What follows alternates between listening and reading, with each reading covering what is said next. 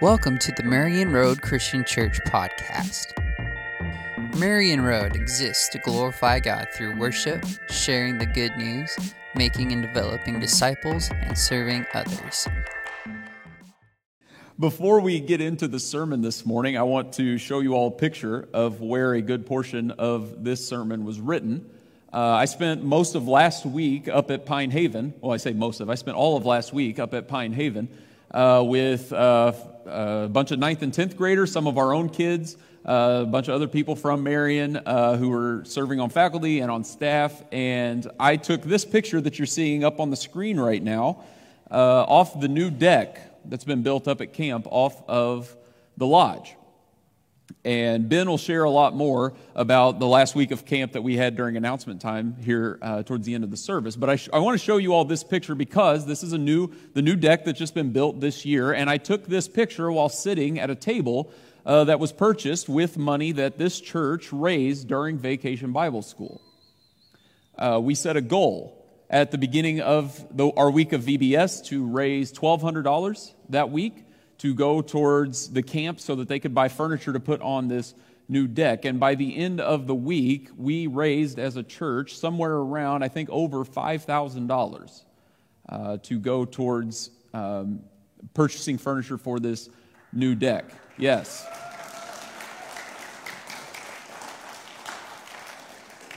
And that also meant that me and Isaac and Rodney Allen and Lonnie Williams all had to end up in the dunk tank, and I think we've all gotten over that and dealt with that trauma eventually. But I share all of that to say that first of all, am grateful for all of you. I'm astounded at the generosity of this congregation and your investment in kids, your investment in Pine Haven, to make sure that that projects like this can be accomplished up at camp. And I want you all to know that that's bearing fruit.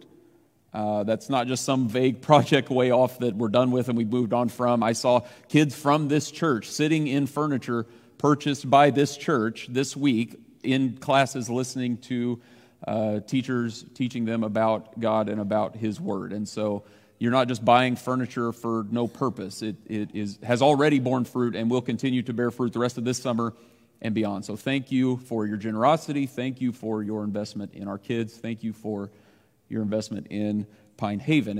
And I guess that's all a disclaimer up front. If you don't like this sermon, I guess I'm not allowed to go to Pine Haven and write sermons up there anymore. But I wanted you all to be able to see that. We're getting towards the end of this series that we have called Actors.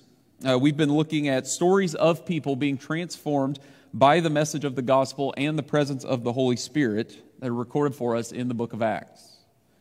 Through all of these individual stories, what we've seen across the story of this book is a story of transition. The book of Acts covers a period of history where things are shifting a little bit for what it means to be a part of God's people. When we read across the entire narrative of Scripture, when we begin in Genesis chapter 12, where God calls Abraham, going forward from there, to be a part of the people of God meant to be an Israelite. Now, the offer to be an Israelite was open to all people. That's not just an ethnic designation, but there was a clear boundary marker around who was in and who was out. If you wanted to be a part of God's people, you needed to follow the law. You needed to abstain from eating certain foods. You needed to observe certain days of worship. And for the males, it meant that you needed to be circumcised. But what we've seen over the course of this series, especially over the last few weeks, that after the resurrection of Jesus and the establishment of His church, those lines demarcating who is in and who is out, they start to get a little more fuzzy. We looked at the story of Philip and the Ethiopian eunuch a few weeks ago in Acts chapter 8. The Ethiopian eunuch hears the message of Jesus. Based out of the Old Testament, he hears that message and he comes to faith in Jesus. He is baptized. He's not an Israelite. He's not even able to be circumcised. And yet Philip does not tell him that he has to keep the Old Testament law. He does not tell him that he needs to make sure he comes to Jerusalem for Passover every year. He baptizes him into Jesus and he sends him on his way. Rick showed us the story of Cornelius and his household a few weeks ago as Peter brings them the message about Jesus. They're filled with the Holy Spirit and they are baptized. And this is a household full of people who are not ethnically Jewish. Cornelius is a Roman soldier. And yet, they're being welcomed in to be a part of God's people because of their identification with Jesus. There's a shift going on. And that shift, the more it happens, begins to cause more and more issues. And shifts are always, at best, a little awkward. When we're caught in a routine, when we're used to one specific way of doing things, experiencing any kind of change to that process can make us uncomfortable. Now, for the sake of complete transparency, I already mentioned I was working on this sermon up at camp this past week, and as I was working on this part of it, I was working in our cabin, and a couple boys from this church came into the cabin, and I won't say who it was because Joey Carroll and Ethan Jarmus are too humble to want to take credit for anything in my sermon. But they came in, and I was thinking through this, and I said, boys, tell me about a time when your normal routine got interrupted and how that felt. And one of them, I'll do my best impression of a 14 or 15-year-old boy, said, COVID.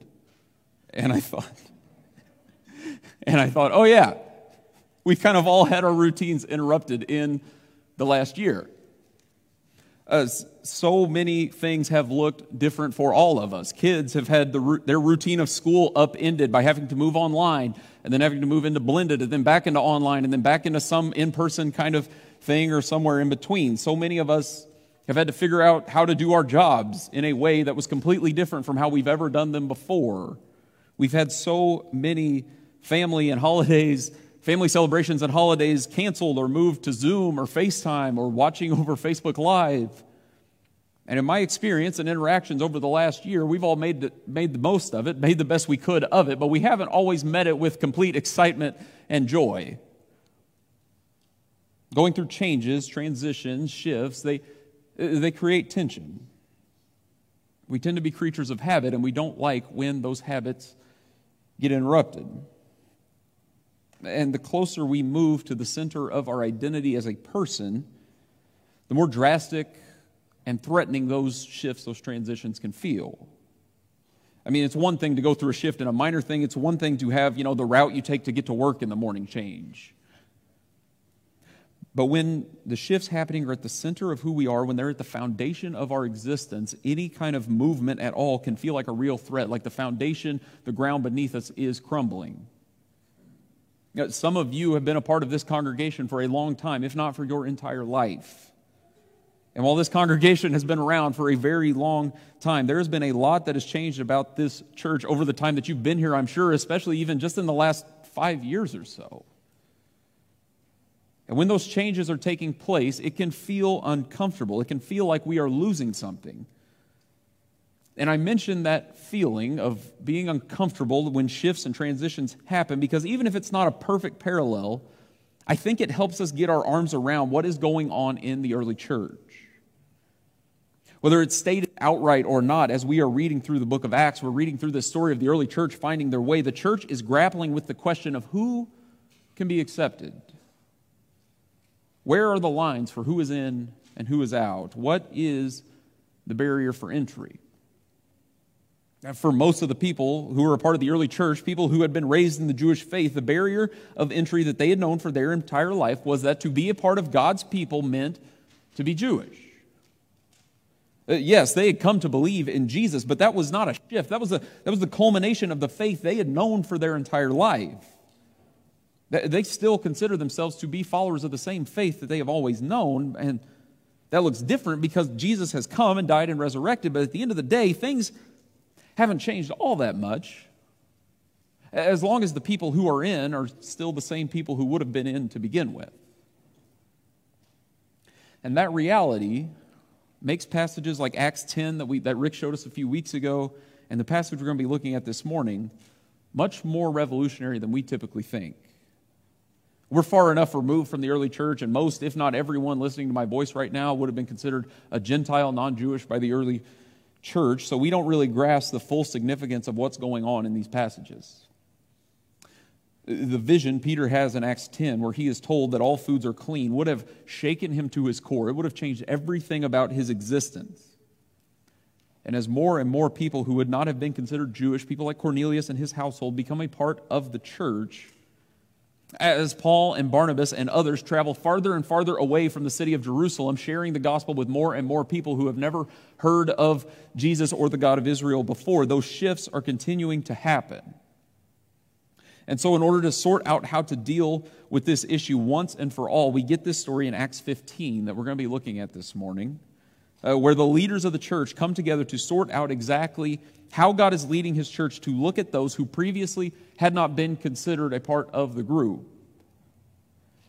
Now, this passage might not look like some of the other passages we've looked at during this series. It's not a story of one person hearing the message of Jesus and being transformed by it necessarily, but I think the transformation taking place in Acts 15 is just as significant as any transformation we found in this book, because it's a group of people having their borders expanded as they come to terms with the reality of the gospel. Luke gives us the debate that takes place at this event that we normally refer to as the Jerusalem Council. And over the course of this chapter, we have a few different potential solutions proposed as to how to answer this question of who should be accepted within God's people, and as the leadership within the church works towards a consensus. And so, we'll walk through this passage to look at the different proposals to answer this question of who can be accepted within God's people in light of the coming of Jesus. We'll start by looking at Acts 15, verses 1 to 5 up here on the screen. It says, certain people came down from Judea to Antioch and were teaching the believers.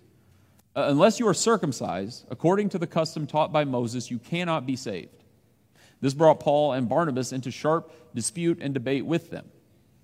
So Paul and Barnabas were appointed, along with some other believers, to go up to Jerusalem to see the apostles and elders about this question. The church sent them on their way, and as they traveled through Phoenicia and Samaria, they told how the Gentiles had been converted. This news made all the believers very glad. When they came to Jerusalem, they were welcomed by the church and the apostles and elders, to whom they reported everything God had done through them. Then some of the believers who belonged to the party of the Pharisees stood up and said, the Gentiles must be circumcised and required to keep the law of Moses. Remember, just by way of context, where we are in the story of Acts. Last week, when we were looking at the story of John Mark, we discussed Paul and Barnabas going out on their first missionary journey from the church in Antioch. And as they go to each of these cities across chapters 13 and 14, one of the things that begins to happen is that there are crowds of Jewish people that don't accept Jesus and try to put a stop to this ministry of Paul and Barnabas. And the root of their disagreement with the message of Jesus is that it seems like Paul and Barnabas are making the bar too low. It's a little bit like, think about a group project you were a part of in school. These opponents of Paul and Barnabas, they've done all the work. They've done all the organization. They've really carried the burden of this project. They've coordinated with everyone to make sure that they know what their job is within the group project so that everything gets done on time. And now Paul and Barnabas, it seems like they are coming in and saying, it doesn't matter, everyone gets an A. It just doesn't seem fair. Doesn't seem like Paul and Barnabas are playing by the right rules. And so they begin to push back, saying you can't be saved, you can't be a part of God's people unless you first become Jewish, unless you first undergo circumcision and follow the Old Testament law. And so, to deal with this dispute, Paul and Barnabas are sent as the leaders of the group of believers in Antioch to discuss this issue with the leaders in the church within Jerusalem. And like I've already said this morning, that might seem like an irrelevant debate to us. We might read this and think, yeah, it's a good thing that they sorted it out a long time ago, but who cares today? And especially now in our world today, where the attitude most of the time is that you can believe whatever you want as long as it makes you happy and it doesn't get in the way of my happiness. This might sound like a political squabble between two parties that weren't getting along, and it was a long time ago, so what's the point? This issue mattered, especially for Paul. Paul devotes an entire letter, the letter of Galatians, to deal with this issue, and it's maybe the most riled up we ever see Paul in any of his writings. We won't look at the entire letter of Galatians this morning, but I do want to read a few verses for us out of Galatians chapter 3 to give us a little bit of a glimpse into why this issue is such a big deal for Paul. Galatians 3, verses 26 to 29, Paul says, "So in Christ Jesus, you are all children of God through faith. For all of you who were baptized into Christ have clothed yourselves with Christ. There's neither Jew nor Gentile, neither slave nor free, nor is there male and female, for you are all one in Christ Jesus. If you belong to Christ, then you are Abraham's seed and heirs according to the promise. From the beginning of the story of Scripture, God's goal was that all people would dwell in relationship with Him and with one another. The goal of God calling Abraham in Genesis 12, the goal of God making a covenant with the descendants of Abraham at Mount Sinai was so that ultimately people from every tribe, tongue, people, and nation could participate in that relationship with God through the coming of His Messiah, Jesus. And for that reason, now that Jesus has come, what it means to be a part of God's people boils down to what you do with Jesus. It's not a matter of whether or not you were born into the right family. It's not a matter of whether or not you celebrate the right holidays or keep the right rules. It's a matter of how you respond to the fact that Jesus has come, died, risen from the dead, ascended into heaven, presently reigns over all things, and ultimately will come again. And because Jesus has come, all people are welcomed in on level ground. You know, we as human beings can be really good at dividing people up. When I was in college, I lived in the dorm Williamson Hall. I held for applause just in case. Never mind. I thought that was funny. I'm sorry. So I lived in Williamson Hall. Williamson Hall was one of 3 dorms on our campus. And we were pretty convinced that out of all 3 boys' dorms, we were the best of the 3 boys' dorms. But even within Williamson Hall, there's 3 floors to Williamson Hall. I lived on 3rd floor. And we were pretty much convinced that out of those 3 floors, we were the best floor out of all 3. And it's not that we had any ill will towards any of the other floors or any of the other dorms. It's just we were pretty convinced that we were the best out of the bunch. And that's absurd. And I'm fully aware of the fact that it's absurd. But we do that all the time as human beings. We put up dividers. We put up walls where the gospel does not.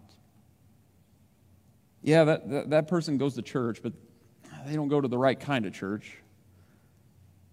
I go to church with that person, but I have seen the kind of TV shows and the movies that they watch, so I'm not really convinced they really actually love Jesus. That person's a Christian, but I'm pretty convinced, based on their social media and the signs that were in their yard last November, that they didn't vote the same way I did, so I'm not 100% convinced that we're the same type of Christian. Now hear me, I'm not saying that truth does not matter and everyone can do whatever they want and it doesn't really matter what we believe as long as we all get along. That's not what I'm saying at all. What I am saying is that the gospel expands our borders. The gospel expands our borders today, offering the message of Jesus to people who don't look like us, talk like us, think like us, live where we live, or have interest in the things that we're interested in. That's what the early church is discovering as they come together for this Jerusalem council, and it's a truth we still have to wrestle with today.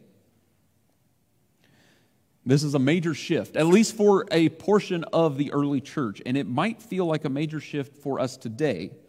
And so the next section of this chapter shows us that this shift, while it's major, is still in keeping with what God has been doing throughout history. And we see the church reaching that conclusion and mapping out where God is leading His people from that truth, which is a reality we stand in line with even today. And so I want to read the next chunk of this chapter, from verse 6 down to verse 21. It says, the apostles and elders met to consider this question. After much discussion, Peter got up and addressed them. Brothers, you know that some time ago God made a choice among you, that the Gentiles might hear from my lips the message of the gospel and believe. God, who knows the heart, showed that He accepted them by giving the Holy Spirit to them, just as He did to us. He did not discriminate between us and them, for He purified their hearts by faith. Now then, why do you try to test God by putting on the necks of Gentiles a yoke that neither we nor our ancestors have been able to bear? No, we believe it is through the grace of our Lord Jesus that we are saved, just as they are. And the whole assembly became silent as they listened to Barnabas and Paul telling about the signs and wonders God had done among the Gentiles through them. When they finished, James, the brother of Jesus, spoke up. Brothers, he said, listen to me. Simon has described to us how God first intervened to choose a people for his name from the Gentiles. The words of the prophets are in agreement with this, as it is written, "After this I will return and rebuild David's fallen tent. Its ruins I will rebuild, and I will restore it, that the rest of mankind may seek the Lord, even all the Gentiles who bear my name, says the Lord, who does these things." Things known from long ago. It is my judgment, therefore, that we should not make it difficult for the Gentiles who are turning to God.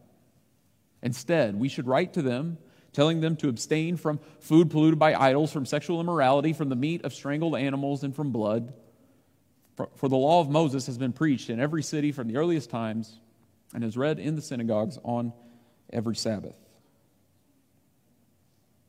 And I want to take a moment to highlight something that might not seem as connected to the rest of the sermon, but I think it's important to highlight because it shows up here in the text.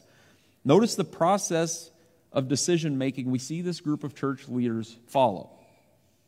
As they are working through what is happening within the church and how they are to proceed, they focus on both the testimony of Scripture and the experience of the Holy Spirit moving among them as they work towards a consensus. Peter, Barnabas, and Paul all share what they have experienced as they preach the gospel and seen the Holy Spirit work among new believers, which has confirmed to them that those who are not Jewish should be welcomed in as a part of God's people. But this is not just some sort of emotionalism that's only driven by experience or what everyone in the crowd is feeling in any given moment. It's undergirded by the testimony of Scripture. James, the brother of Jesus, looks back at Amos chapter 9, which he quotes in that passage we just read, which was looking forward to a time when God would send someone to restore the house of David, to sit on David's throne for all eternity. And because of the reign of that new David, all people, Gentiles included, would be welcomed in to be a part of God's people. And after looking at that text and looking at what is happening around them through the Holy Spirit, this group reaches the conclusion that God is at work to welcome in all people, regardless of where they've come from, and therefore the church should not put up barriers where God is breaking them down. And I take the time to say all of that for two reasons. First, this is how the church should operate when trying to work through difficult decisions. The same Holy Spirit, the same Scriptures that are guiding the church in Acts 15 are available to the church today. We don't make decisions like the world does. We don't make decisions through political squabbles and just trying to get to 51% so that we can do whatever we want. We are God's people, guided by the Holy Spirit. And therefore, anytime we are faced with difficult decisions, we should desire to do exactly what we see here, working together to establish consensus that is grounded in Scripture and grounded in the work of the Holy Spirit among us. And the second thing we should notice from this is that this decision is not changing. If this decision was based in party politics, then maybe it could change once the times went along or other people came into office. I mean, sure, Peter and Barnabas and Paul think Gentiles should be a part of the church, but maybe after they're gone, someone else can come and get into office and change that ruling or something like that. That is not the case here, because this is not the decision of any human leader. This is the decision of God Himself. The same God that welcomed in all people here welcomes all people in today. And just as the early church did not want to put up barriers where God was taking them down, so also we today should follow the testimony of Scripture and the guidance of the Spirit to offer grace to all people, regardless of what barriers the world or we might think need to be put up instead. Acceptance into God's people comes through the grace of Jesus. It came through the grace of Jesus for someone like Paul, who had been a trained student of Scripture from birth. It came by grace for someone like Peter, who was born and raised in the Jewish faith before Jesus called him into ministry. It came by grace for someone like Cornelius, who knew of God but was not able to draw near to Him before Jesus came. It came by grace for someone who has not missed a Sunday of church in their entire life, and it came by grace for someone who made a complete mess of their life in any and every way imaginable before they encountered Jesus. The same gospel proclaimed in the book of Acts is the same gospel we proclaim today. It's the same gospel that is available to all people because of the death and resurrection of Jesus. And in light of that conclusion, these leaders write a letter to the churches concerned about this issue, which is the last section of this passage, verses 22 to 35, that I'll read for us. It says, "Then the apostles and elders with the whole church decided to choose some of their own men and send them to Antioch with Paul and Barnabas. They chose Judas, called Barsabbas, and Silas, men who were leaders among the believers. With them they sent the following letter: The apostles and elders, your brothers, to the Gentile believers in Antioch, Syria, and Cilicia, greetings. We have heard that some went out from us without our authorization and disturbed you, troubling your minds by what they said. So we all agreed to choose some men and send them to you with our dear friends Barnabas and Paul, men who have risked their lives for the name of our Lord Jesus Christ. Therefore, we are sending Judas and Silas to confirm by word of mouth what we are writing. It seemed good to the Holy Spirit and to us not to burden you with anything beyond the following requirements. You are to abstain from food sacrificed to idols, from blood, from the meat of strangled animals, and from sexual immorality. You will do well to avoid these things. Farewell."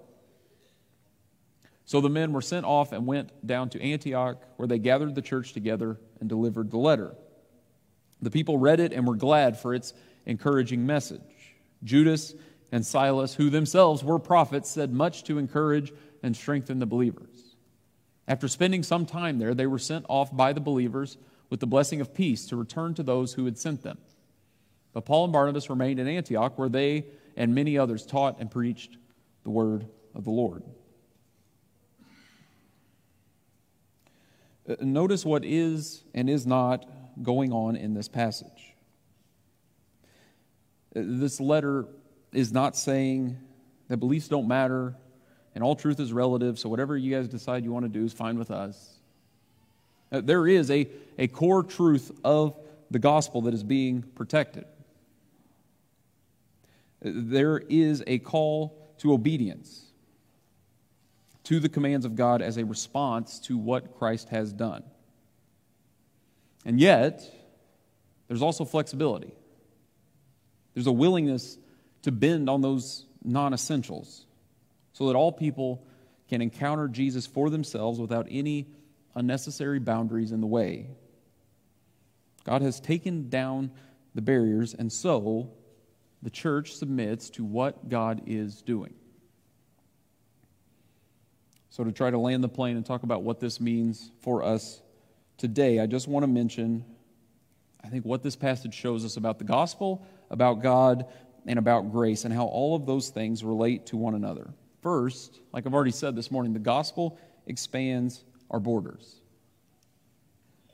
I don't know where each and every one of us would draw the lines on when someone is in or out of the kingdom of God. I don't know what's on your checklist for it. Someone who loves Jesus does X, Y, and Z, and if they do A, B, or C, then they're definitely out. I don't know where you draw that line, but I will say that in my experience, God's borders, God's boundaries are always a little wider than mine are.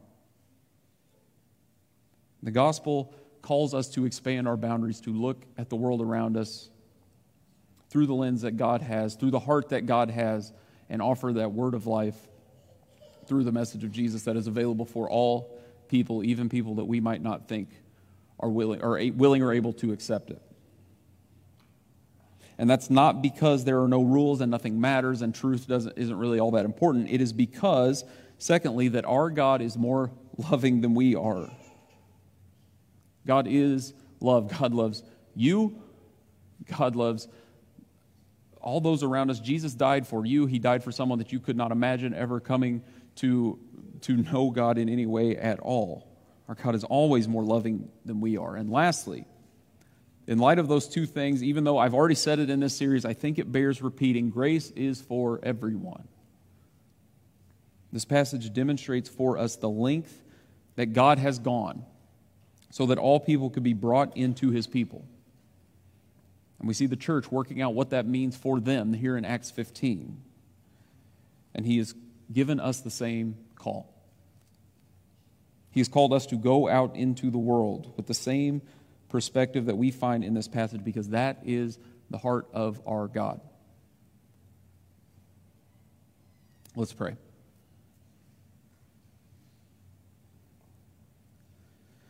Father, we thank you for the message of the gospel and the hope that we have because of it. We thank you that Jesus has come